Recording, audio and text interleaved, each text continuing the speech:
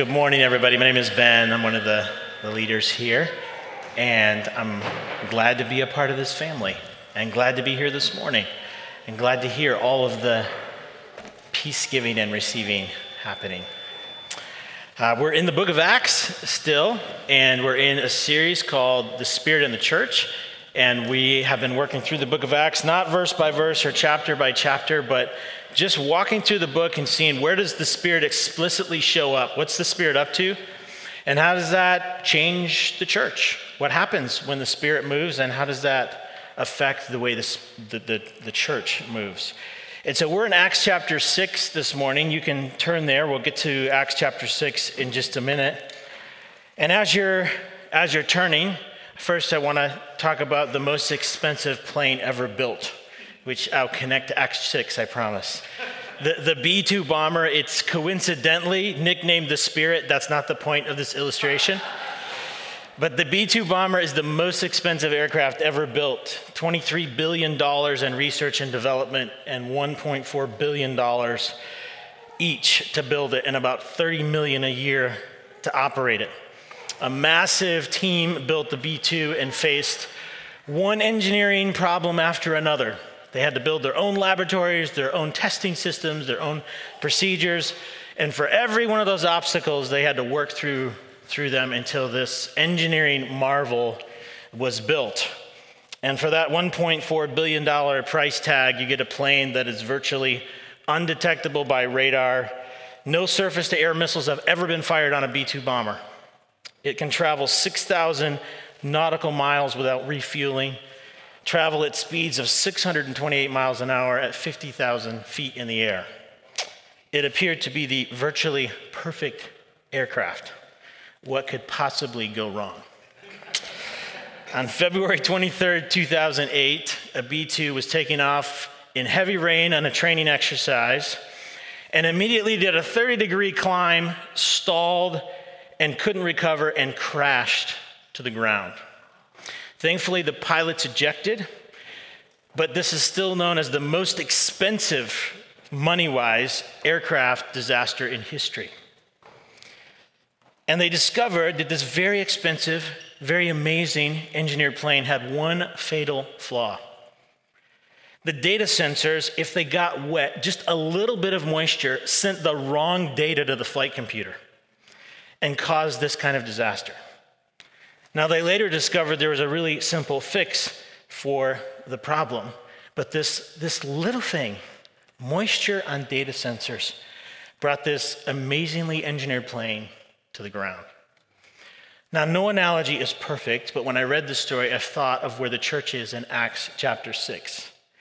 The Spirit of God, not with money, but with grace and power, has been engineering this beautiful thing called the church. And one obstacle after another that the church has met, the Spirit has also met them in it. And we've seen that as we've worked through this book, right? We've seen the potential discouragement of Jesus saying, I'm ascending into heaven, and the disciples feeling loneliness, but pressing into the promise and waiting for the Spirit and receiving it.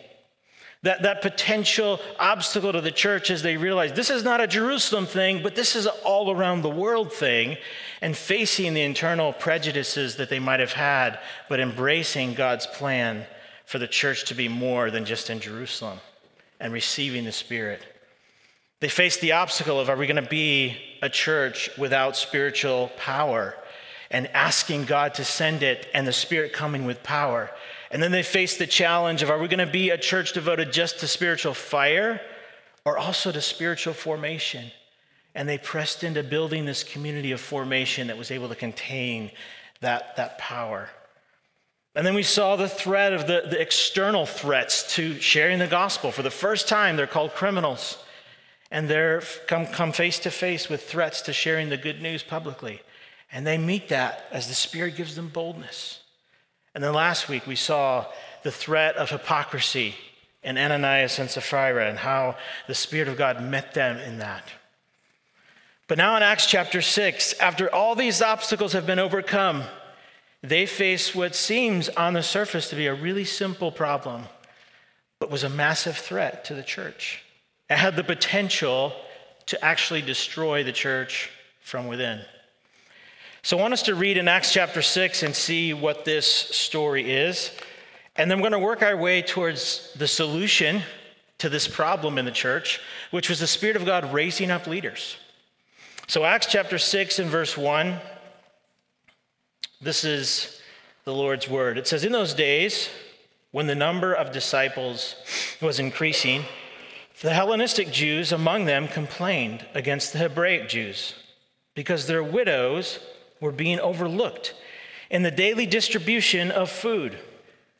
So the 12 gathered all the disciples together and said, 'It would not be right for us to neglect the ministry of the word in order to wait on tables. Brothers and sisters, choose 7 men from among you who are known to be full of the Spirit and wisdom. We'll turn this responsibility over to them, and we will give our attention to prayer and the ministry of the word.' This proposal pleased the whole group. They chose Stephen, a man full of faith and of the Holy Spirit, also Philip, Prochorus, Nicanor, Timon, Parmenas, and Nicholas from Antioch, a convert to Judaism.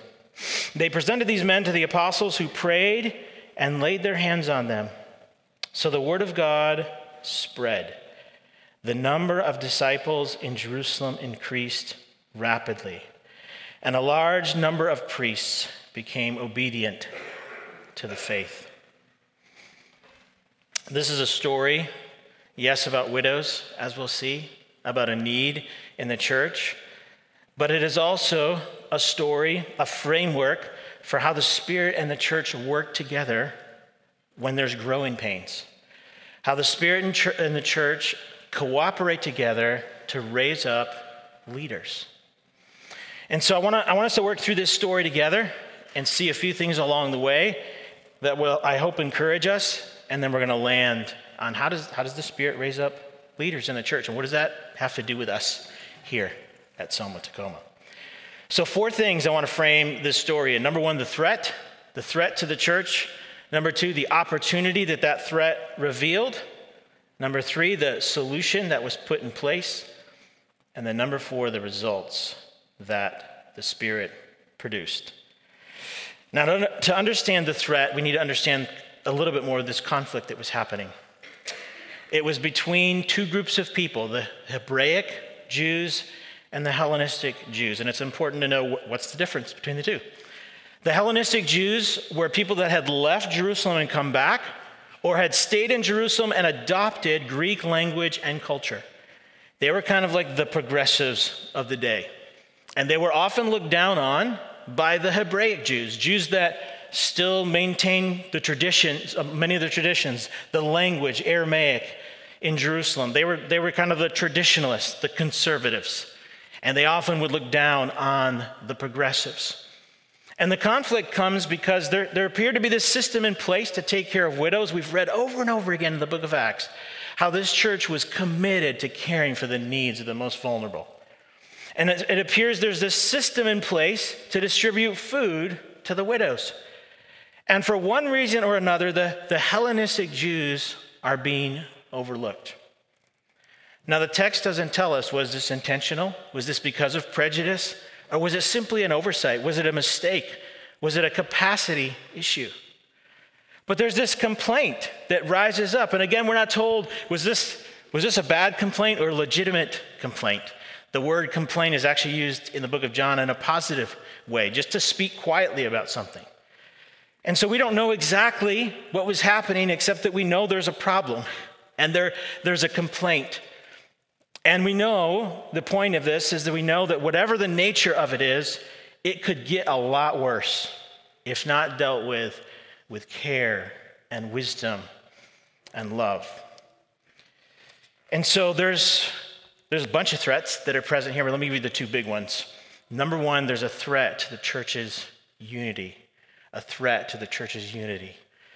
Remember, we've seen all along, even the gift of tongues initially given was God saying, hey, this church that I'm making is a church from all nations. And so there was this embrace of God's people that the church is supposed to be made up of a very diverse and yet unified group of people. And so there is this threat to the church at this moment. This could very easily become a moment where the church is split, where there's the first Hebraic church of Jerusalem, and down the road is the first Hellenistic church of Jerusalem. They faced an opportunity, a threat of unity. And it's always a threat. This is why this is important for us. It's always a threat to the unity of the church when we look at someone who might be different than us, who has different problems than we do, and we say, that's your problem, not my problem. When we say either out loud or in our hearts, you just need to do better. Or we say, why can't your family handle things like my family does? Or I don't understand why this is such an issue. But they didn't do that, thankfully. They didn't do that. They called the whole church together and they said, your problem is our problem. And there's always a change. There's always a switch when it comes to problems, whether it's in your marriage, your friendships, the church. The tide begins to change when we come out of our corners, we stop fighting each other face to face, and we stand shoulder to shoulder, and we start listening to the Spirit, and we say, okay, this is an us thing. This is an us problem. What do we need to do together as the family of God? And so this issue was a threat to the church's unity, but it was also a threat to the church's mission. And by mission, I mean the holistic mission of the church. The apostles say in verse 2, it wouldn't be right for us to neglect the ministry of the Word of God. And in verse 3, they say, we will give attention to prayer and the ministry of the Word. And we've seen all along that the activity of the Spirit is really tightly connected to prayer. And so to summarize what the apostles are saying, they're saying the church's mission can't go forward without the Word and the Spirit. We've seen that all along. And so we need to pay attention to that. We need to devote our time and our energy to that. But then at the same time, they recognized that part of the mission of the church is also caring for the needy, is also caring for people among them. And they said, well, we can't let that go either. And so we need a solution that embraces both as part of the holistic mission of God. And the apostles could have said, hey, let's do justice ministry. Let's just care for the needy. Let's not preach as much. Let's not pray as much. There's too many needs. Let's just care. And there's some churches that are like that. Or they could have said, hey, let's just preach the Bible and not worry about anything else. Like everything else will take care of itself if we just preach the Bible. And there's some churches like that too.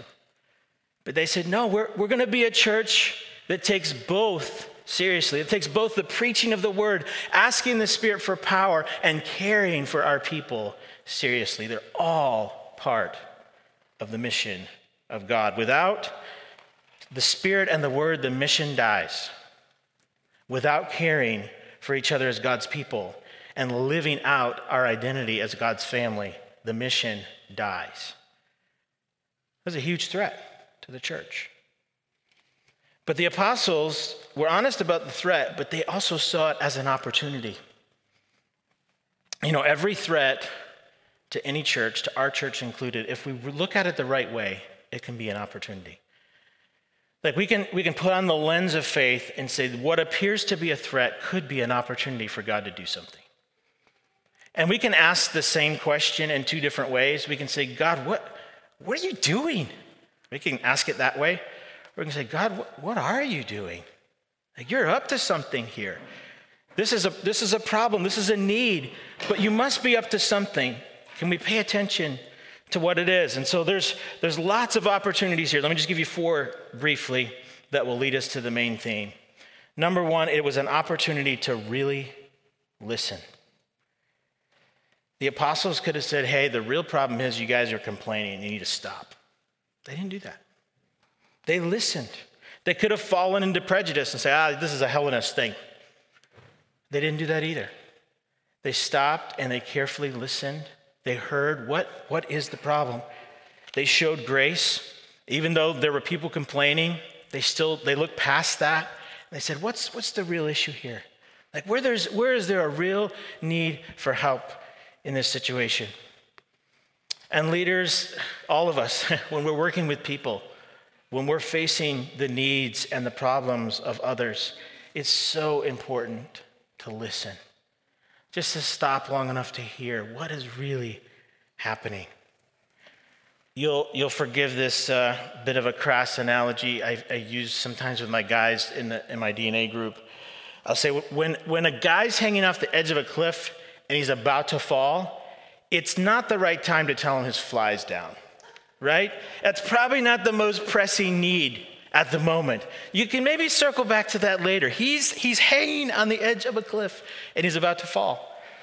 And so when we're facing leading other people, even just our friends, discipling them, walking alongside them, things about them that annoy us, or we think, I really need to point that out. Take some time to listen and hear what are the real problems going on here. And I'm more convinced than ever, we've talked about this a ton as leadership here, that curiosity, humble curiosity, is one of the most important characteristics of a leader. Just the willingness to be curious, to say, what's really happening here? To ask enough questions, to sit with someone long enough to know what's really going on, where are the needs? And so there's an opportunity to listen, but then there's an opportunity to reevaluate expectations. Here's what I mean. If you read Acts, we do this all the time. We say, hey, we want to be an Acts 2 church. Like we want to be an Acts 4 church. And missiologists and ecclesiologists, people that study the mission of the church, they salivate over the book of Acts. Like, we want a church like that. And it would be really easy for us, or even for the disciples back then, to think, hey, we got a pretty good thing going here. And with all the good stuff going, what could possibly go wrong? But they realize with what is the birth of the church, with what might be the most perfect form of the church, if there is such a thing, there's still problems. There's still struggles. And no matter what we get right here, no matter how healthy our leadership team is here, no matter how many people come to Jesus, no matter how many gifts are expressed in this body, there's going to be problems. There's going to be problems because we live in a broken world and we're broken people. And we as leaders, as elders, as MC leaders, we're not going to try to, but we're probably going to fail you. We probably have in some ways. And we do pray, Lord, help us not to miss stuff, but sometimes we do. And we hope that's never because of character, and if it is, that there would be repentance. If it's a character thing, there would be repentance and even a stepping down if necessary, but sometimes it's just lack of capacity. Sometimes it's simply that we're human beings and we fail and we miss stuff. And so we have to show each other a lot of grace. And that brings us to the third opportunity, which is the opportunity to recognize limits and calling.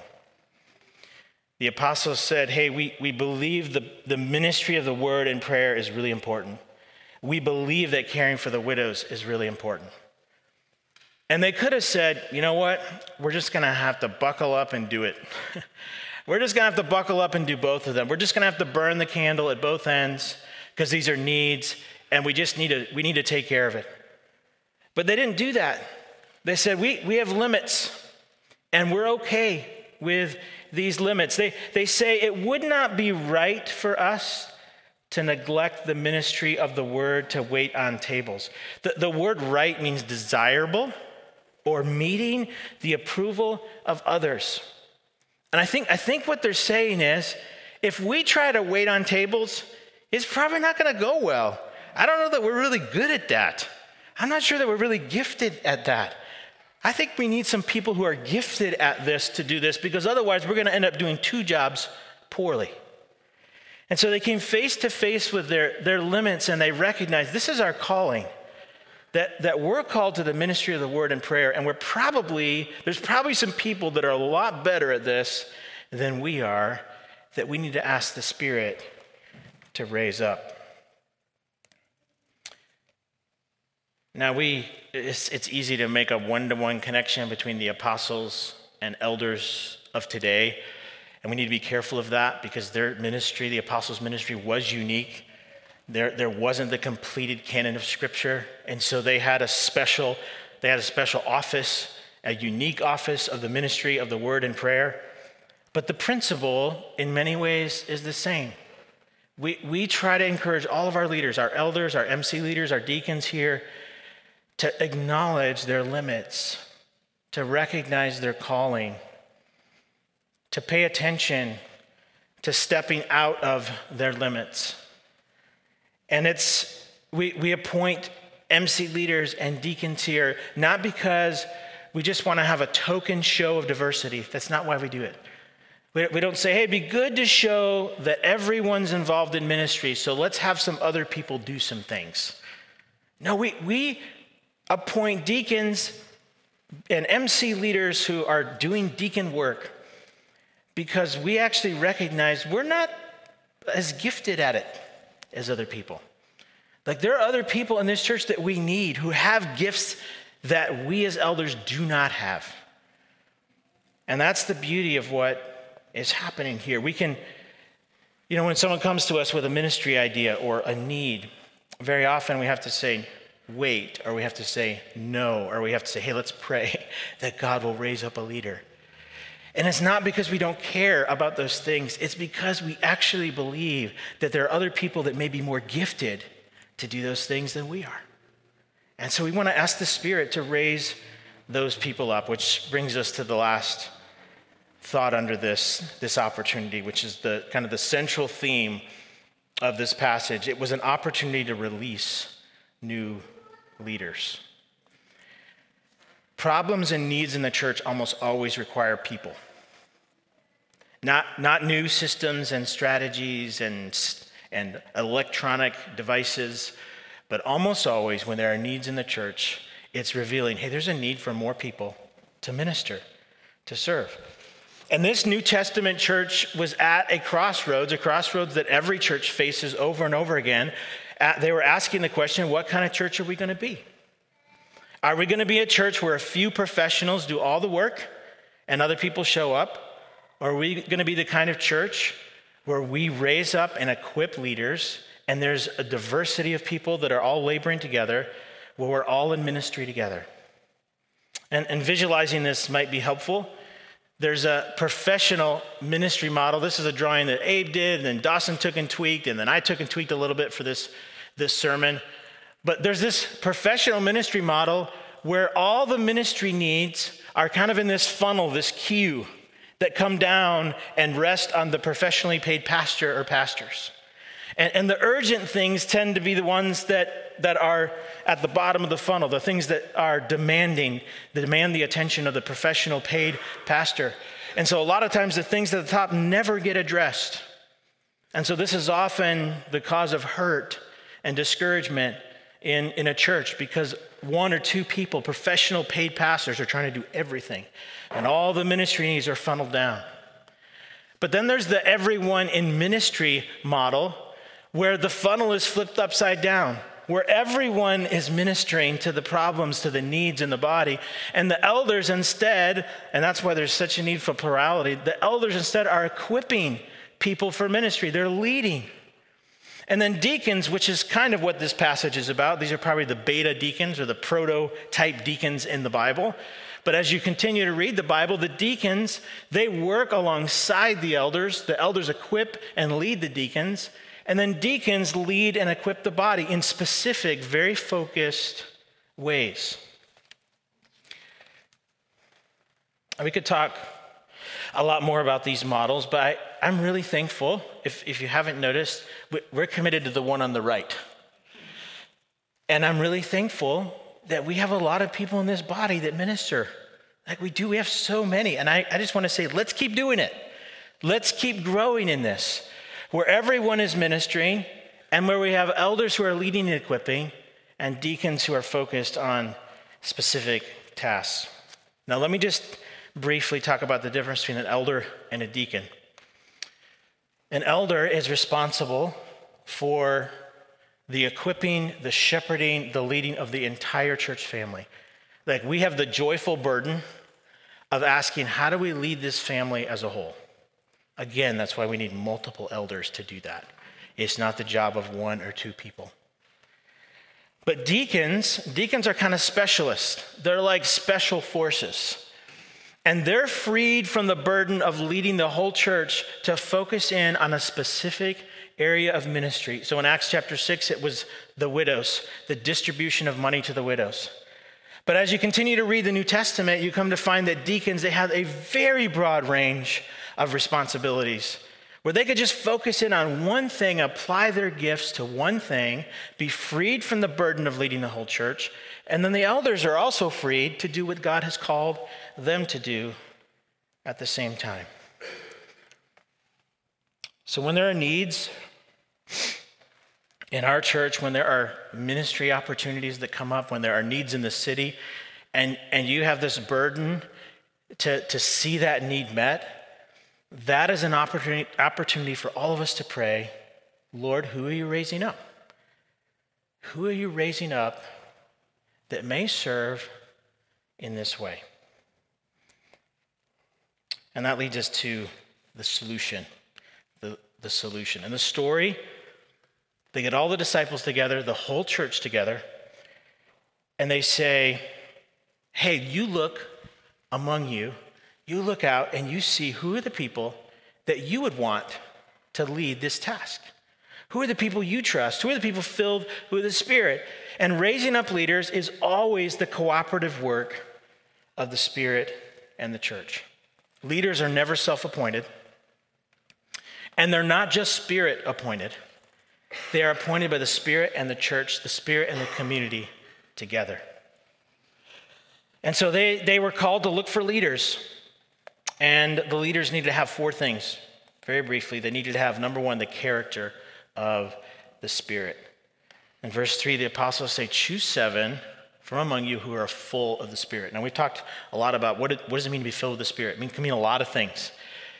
It can mean to be filled with the gifts of the Spirit, to have the gifts that he gives us, the spiritual gifts, even the charismatic gifts. It can be that. It can be filled with boldness. We saw that earlier in Acts. It can mean a lot of things. But I think at its root, being filled with the Spirit means you are dependent on the Spirit. You're a person who says, I know that I need the Spirit for everything. A person who's filled with the Spirit, it has the aura, if you will, of the Spirit. This sense of everything I have, any fruit I have, love, joy, peace, long-suffering, goodness, that comes from the Spirit of God in me. And I honestly can say, a person who's filled with the Spirit can say, I don't have anything of myself to offer, but I have a lot to offer that the Spirit has given me. That's the image in 2 Corinthians 3, the jar of clay that has a treasure in it. We say, hey, we're a jar of clay. So in ourselves, we don't have much to offer, but with the Spirit of God and the treasure of the gospel, we got a lot to offer. It's this combination of humility and also honesty and confidence in the Spirit. And so they said, the apostles said, look for people who are filled with the Spirit, who have the character of the Spirit, but then who had the competence of the Spirit. In verse 5, the apostles say, look for people who are full of wisdom. Verse 3, rather. In verse 5, we're told specifically of Stephen that he's a man full of faith. Now, I don't expect you to remember our Proverbs series, but in Proverbs, we saw that wisdom is the skill of God-centered living in a broken world. That's what wisdom is generally. The skill of navigating a broken world in a God-centered way. But wisdom specifically in this passage is the wisdom or the skill of navigating this particular situation or need in a God-centered way. In other words, what the apostles were saying is look for people who have the skill for this specific need. Who are the people that could walk through this in a way that honors God and builds the church and restores unity? Who are those kind of people? And it's really beautiful that many scholars believe when you look at this list of names, these names are indicative of the fact that these men were Hellenist men. They were Greek-speaking. In other words, they were from the very group that the widows were from. And Justo Gonzalez, a Cuban commentator, says significantly, all the ones elected have Hellenistic names.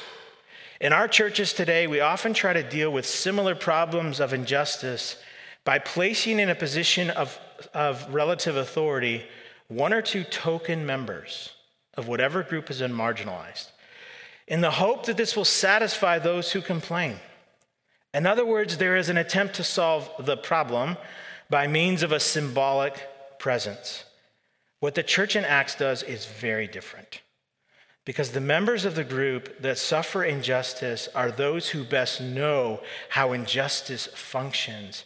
It is they who receive the authority to manage the resources of the church. That's just really beautiful.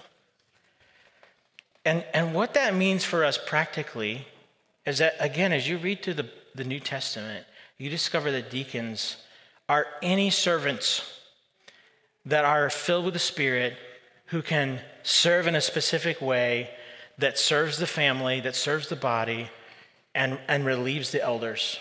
It can be so broad. So there can be deacons of counseling and care.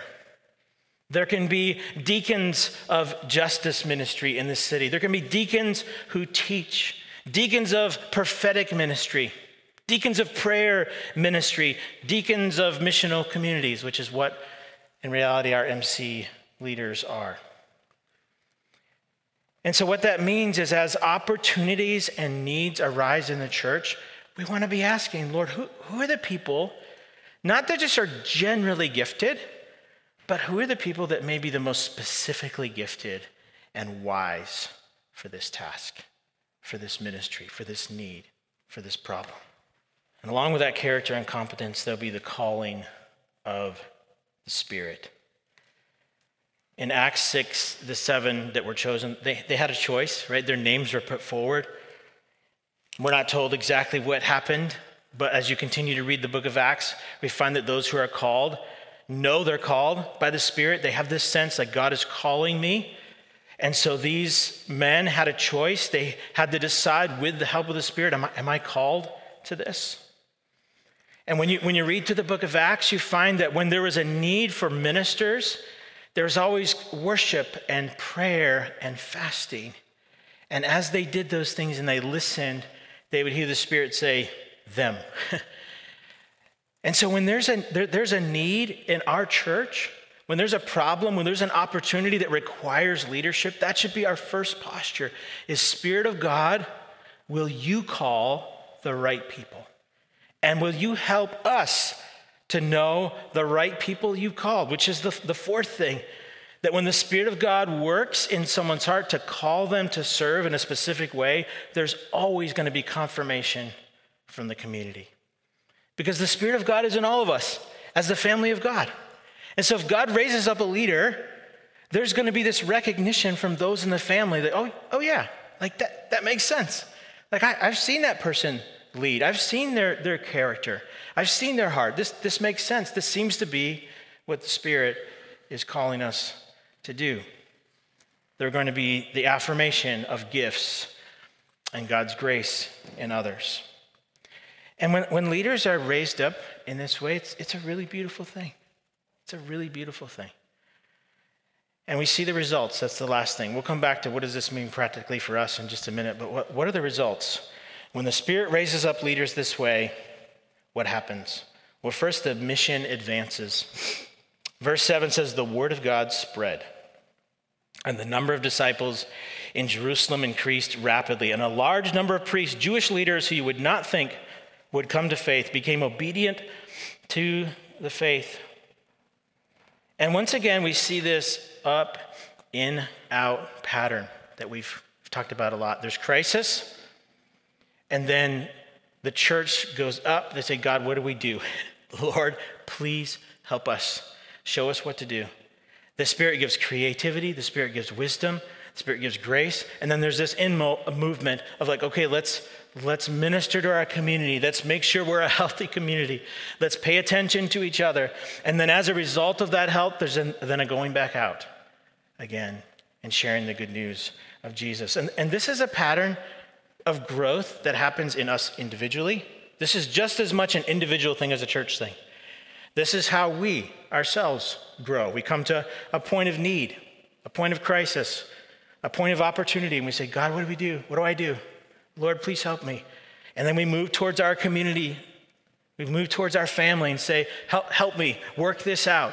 And then we're able to go back out again. And it's up and out, over and over and over again. So the mission advances. But then hidden gifts are revealed. This hit me this week as I was studying this passage.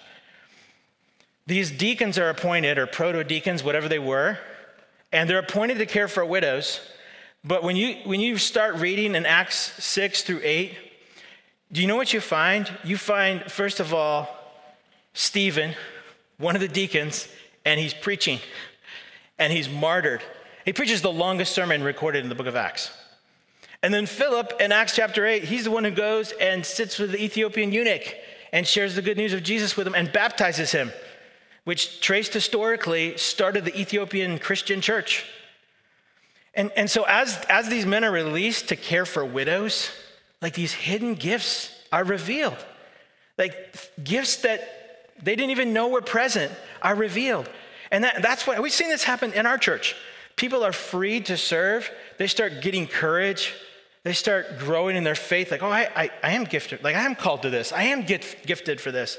And then more gifts start coming out, and they start serving in other ways that they didn't even know that they had the gifts and equipping for. That's just beautiful. That's how the Lord works.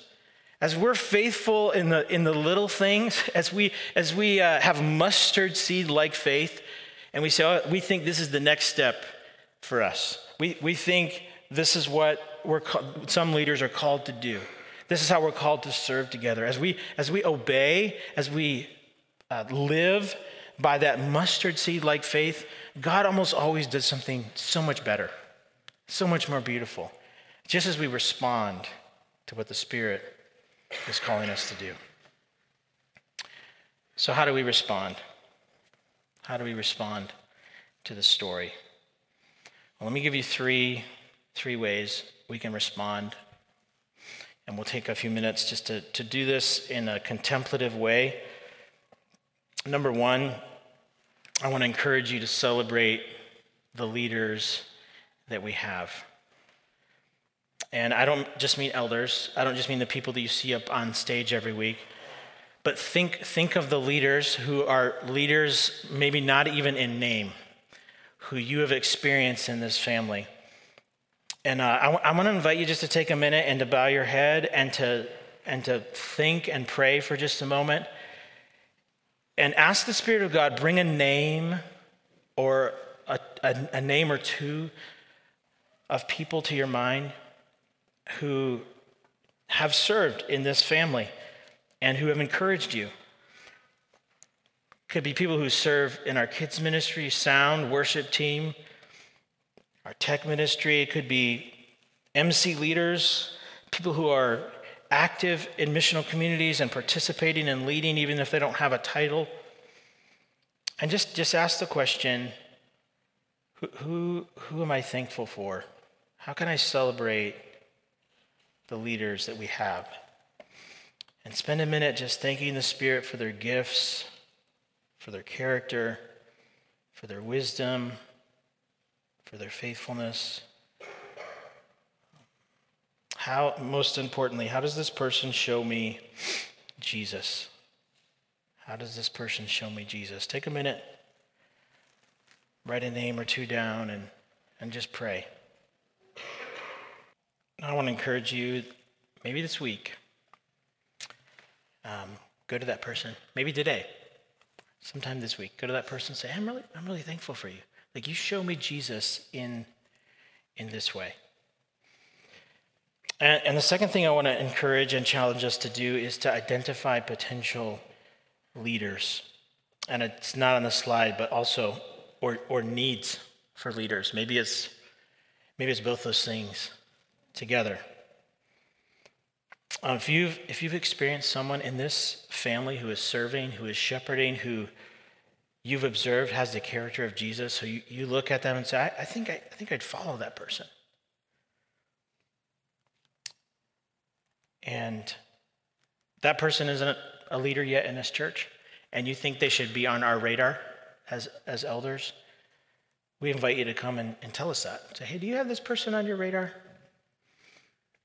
And I didn't mention this in the sermon. I accidentally skipped it. But when it comes to deacons, we do believe here, the Bible's pretty clear that both men and women can be deacons.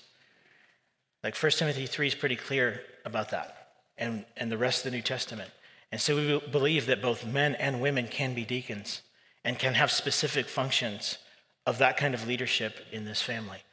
And so if you know a man or a woman who is exhibiting gifts, who has Spirit-filled character, and you think, hey, they need to be on the radar for leadership, will you come and tell us about that? This is not just Jesus' church, it's your church. It's your church. And so we want to invite you to be on the lookout for who are potential leaders. And along with that, if you see a need in this church family, if you see an opportunity for ministry, if you have a burden on your heart and you're longing to see that met, I want to invite you to begin praying that God will send a leader to match that. Maybe it's you, maybe it's not you.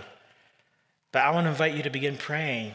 Is there a leader that God will connect? Someone, a deacon-like person whom God will connect with this need and raise up? And how can I be a part of that? How can I be a part of serving? So again, I want to invite you just to bow your head for a moment and pray over those two things. Is there someone you already have this sense about, or is there a ministry or a need that you see that you're longing for a leader to connect with? Take a minute to pray over that together.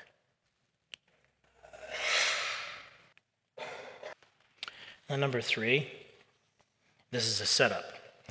Number 3, respond to the Spirit's call in your own life. Every one of us is called to minister in this family. Every one of us. Not everyone is called to be a leader. If you're really super eager to be a leader, it's probably not time. But maybe some of you have a tug from the Spirit of God on your heart. Just this question the Spirit of God might be whispering. Are you willing? Are you willing? And so I want to encourage you and challenge you. If your desire is, hey, I want to bring unity to this body. I want to see the holistic mission of the church advance. I see some needs that maybe I could be a part of, serving and helping with. And I have a burden for this kind of ministry in this city. If that's you and you feel like, I think I can say I'm dependent on the Spirit, that's the trajectory of my life, I think I can say I have some wisdom that could be applied to this. If that's you, I want to invite you first just to pray and ask the Spirit of God to confirm that in your own heart. And then I want to invite you to do something scary. I want to invite you to go to people in your community, to your missional community, to your DNA group, and ask them a couple questions. Ask them, what's it like to be on the other side of me? That's kind of a scary question. And tell them, please be honest with me. Like, what's it like to be on the other side of me? And then ask them, do you think I have the character and the gifts to lead this way? Do you see that in me? And receive what they say honestly. And if there seems to be affirmation from the people around you, affirmation from the Spirit, I invite you to come and talk to one of the elders here. Say, I feel like God's doing this. I feel like the community is affirming this. What do you guys think? And then let us pray and ask the Spirit of God what he might be up to. So I want to invite you once again to pray over that. Like to ask the Spirit, if he's already tugging on your heart, to keep doing that and keep showing you and affirming. And if he's not, to say, Lord, do I need to be willing in this? Ask the question.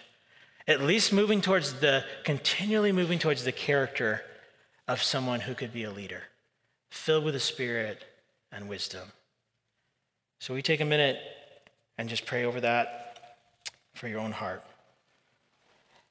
As you do that, I'm going to pray over all of us, and then we'll move into a time of communion. Spirit of God, I do ask that you would give us the lens of faith to see threats as opportunities, to see problems that arise as an opportunity for the Spirit of God to work. to see opportunities for ministry and needs that arise as a reason to expect that you may be raising up someone to meet them. So Spirit of God, I do pray for our church family. I'm so thankful for the leaders that we have, for those who are deacons, for those who do deacon work in our church family, who are faithful, who are filled with the Spirit, who have wisdom. And we just ask for more. You've taught us that the pattern constantly in your word is to celebrate and ask for more. So we celebrate and we ask for more. And we believe that you will do way more than we imagine or think through the power of the Spirit of God. We pray this in Jesus' name. Amen.